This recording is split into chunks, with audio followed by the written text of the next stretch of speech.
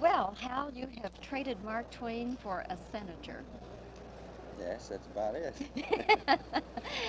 You won't It's be... not such a, it's not, oddly enough, it's not such a departure as one might think, even though he loved to make good humorous copy out of the congressman. Congress made some pretty acid remarks about Congress, you know. But the thing I like about it is that playing a senator, you're still dealing with things that are going on. You're still dealing with humanity, with what people do, with problems that are happening in the day, the same way that I deal with them when I do Mark Twain. Hi, this is John Binder. You're listening to TV Confidential. Well, let's hear it for him. Come on out here. Ed Roberts with a reminder that the next edition of TV Confidential will premiere next week on this station at the usual time. If all goes well, our guests will include actress and director Ellen Geary. To join us from that, in the meantime, Tony Figueroa and Donna Allen are with us, along with our guest, Mark Dawidziak. Mark Dawidziak, longtime television critic for the Cleveland Plain Dealer and the author or editor of more than 20 books on movies, television, stage, and American pop culture. Mark is here to share a few memories of his dear friend Hal Holbrook. Hal Holbrook, the actor known to 3 generations for playing Mark Twain, but who was also a very versatile actor who also won 5 Emmy Awards, not one of them, interestingly enough, for playing Mark Twain. Hal Holbrook passed away earlier this year at the age of 95. Tony, you had a question. Yeah, I said, have you ever considered doing a one-man show called Hal Holbrook tonight? You know, that's interesting. I know you're kidding, but what's interesting about that is somebody once asked me if I'd ever done Mark Twain for Hal Holbrook. And I don't have the guts to do that.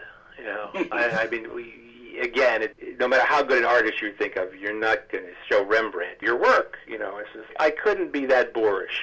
We would discuss interpretation. We would discuss different things about how we did perform Twain, the material we performed. But I never gave him a sample of what I do as Mark Twain.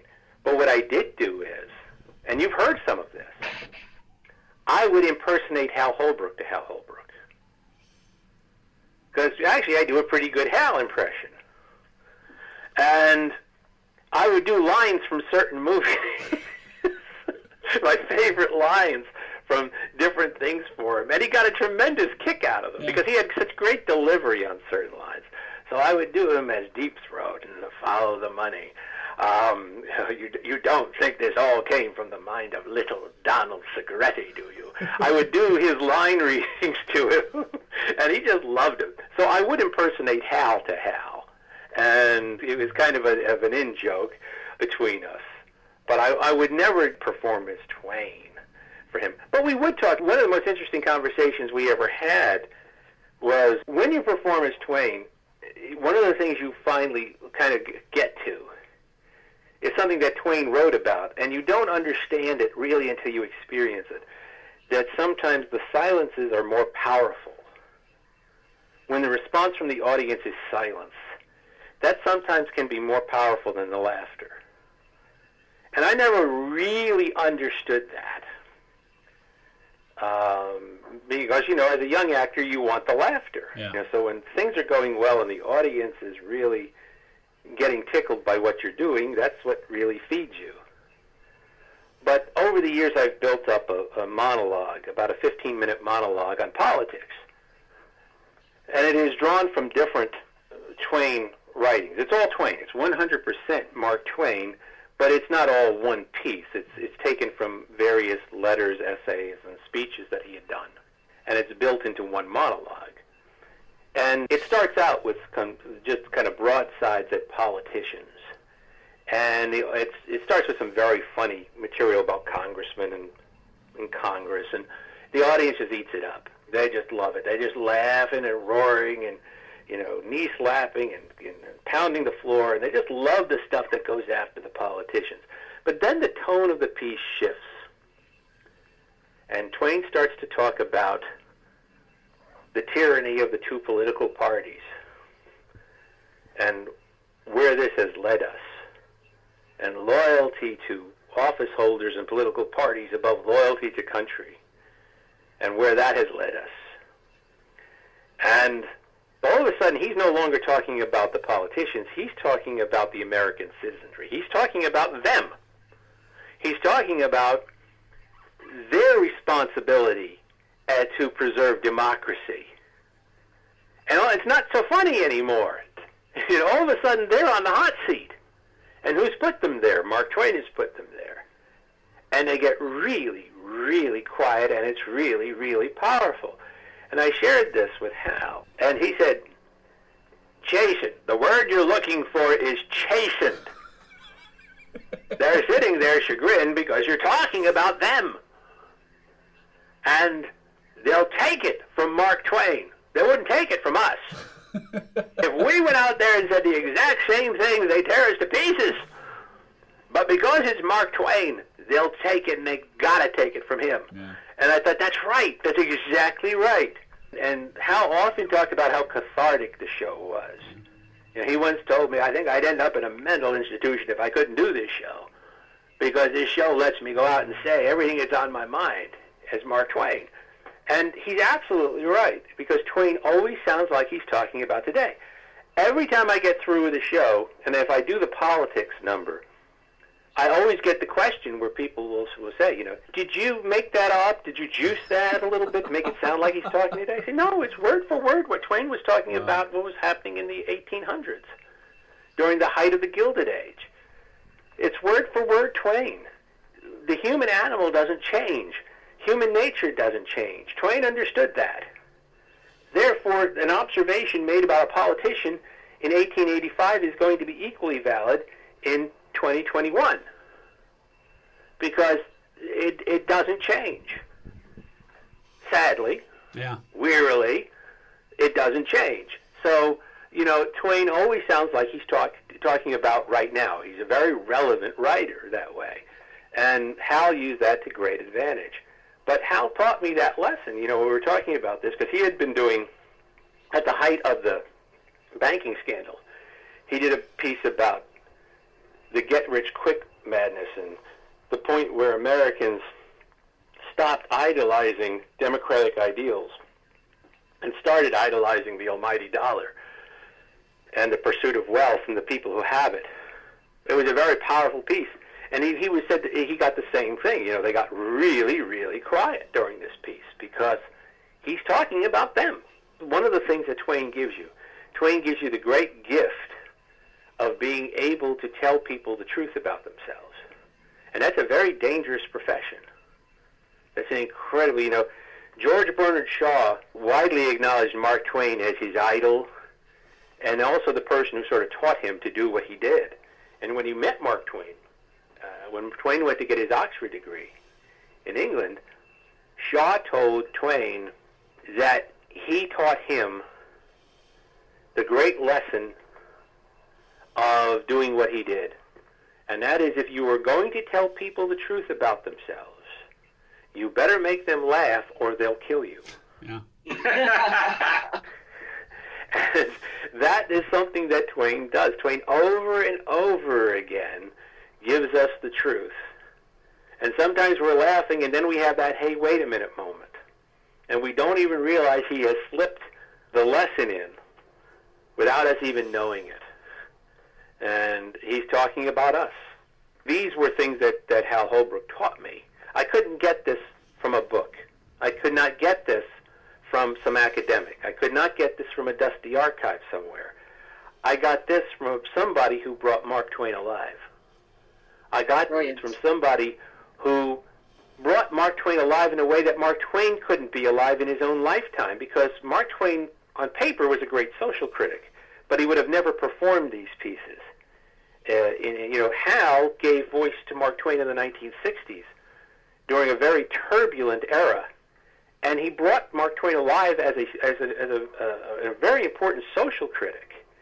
And Twain going into the 60s is kind of this genial, grandfatherly man of letters. He's kind of Will Rogers in a white suit going into the early 60s. He's a humorist and a family author.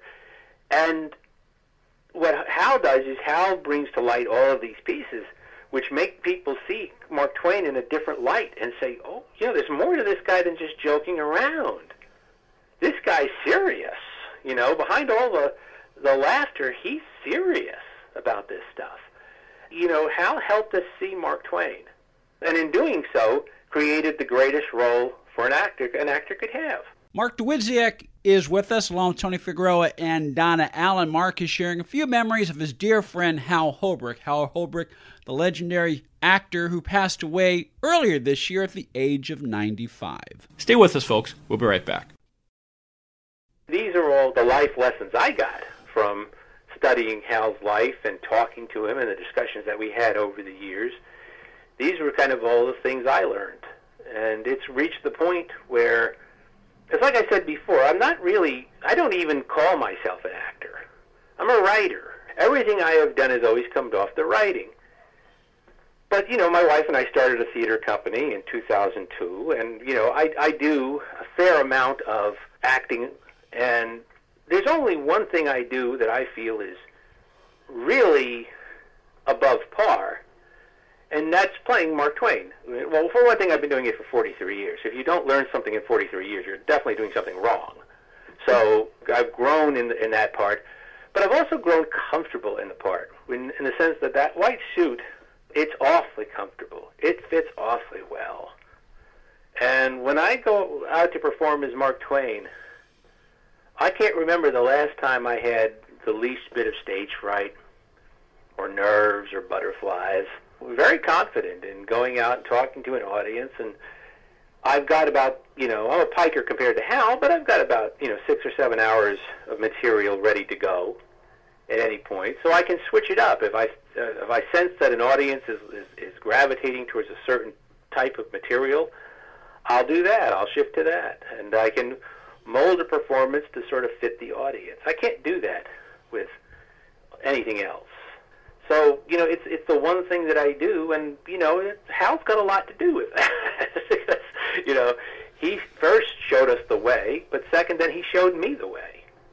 And, you know, helped shepherd me to the point where I kind of said, oh, you know, I get it. I get this. And that's another reason for, you know, not only the great gratitude to Hal, but I never, ever talk about Mark Twain, play Mark Twain, without acknowledging Hal Holbrook and acknowledging, you know, how much he has meant to Twain scholarship in general and to me in particular. Mark Dawidziak, thank you so much for sharing some memories of Hal Holbrook with us. As I've said, you know, the words "my pleasure" have never meant more. So. We got about a minute left, enough time to tell you that if you are a fan of character actor Nehemiah Persoff, our friend James Rosen has just published The Many Faces of Nehemiah, Nehemiah Persoff's memoir as an actor on Broadway and on television. The Many Faces of Nehemiah, available classic TVSeriesBooks.com, Amazon.com, wherever books are sold online. James Rosen will be signing copies of The Many Faces of Nehemiah at this year's Mid-Atlantic Nostalgia Convention, August 19th through August 21st at the Hunt Valley Delta Marriott in Hunt Valley, Maryland. Mid-Atlantic Nostalgia Convention.com. James Moses Black can be seen in SOZ, Soldados o Zombies, now available on Amazon Prime. You can also see him in Lansky, available for streaming on demand on all major streaming platforms, as well as Liza on Demand, available for streaming on demand on YouTube Premium. Autograph editions of Consider Your Ass Kissed by Ruta Lee, available at LarryEdmonds.com. Rudy's book also available Amazon.com, BarnesandNoble.com, your local bookseller, as well as wherever books are sold online. That'll do it for our program this week, folks. Ed Robertson, on behalf of Tony Figueroa, Donna Allen, Phil Grace, and Greg Ehrbar. Thank you so much for listening. Stay healthy, stay safe. Talk to you next time on TV Confidential. This portion of TV Confidential is brought to us by our friends at Front Porch Realty Group, the community of realtors in the Northern Bay area of California that is committed to finding the solution that is best for their clients. Whether you're a first-time home buyer or looking to sell or lease your property in Northern California, call 415-886-7411 or visit FrontPorchRealtyGroup.com for more information on how they can help you. Be part of our conversation. If you like what you hear, Have thoughts on this week's program or have an idea for a future edition of TV Confidential? We'd love to hear from you.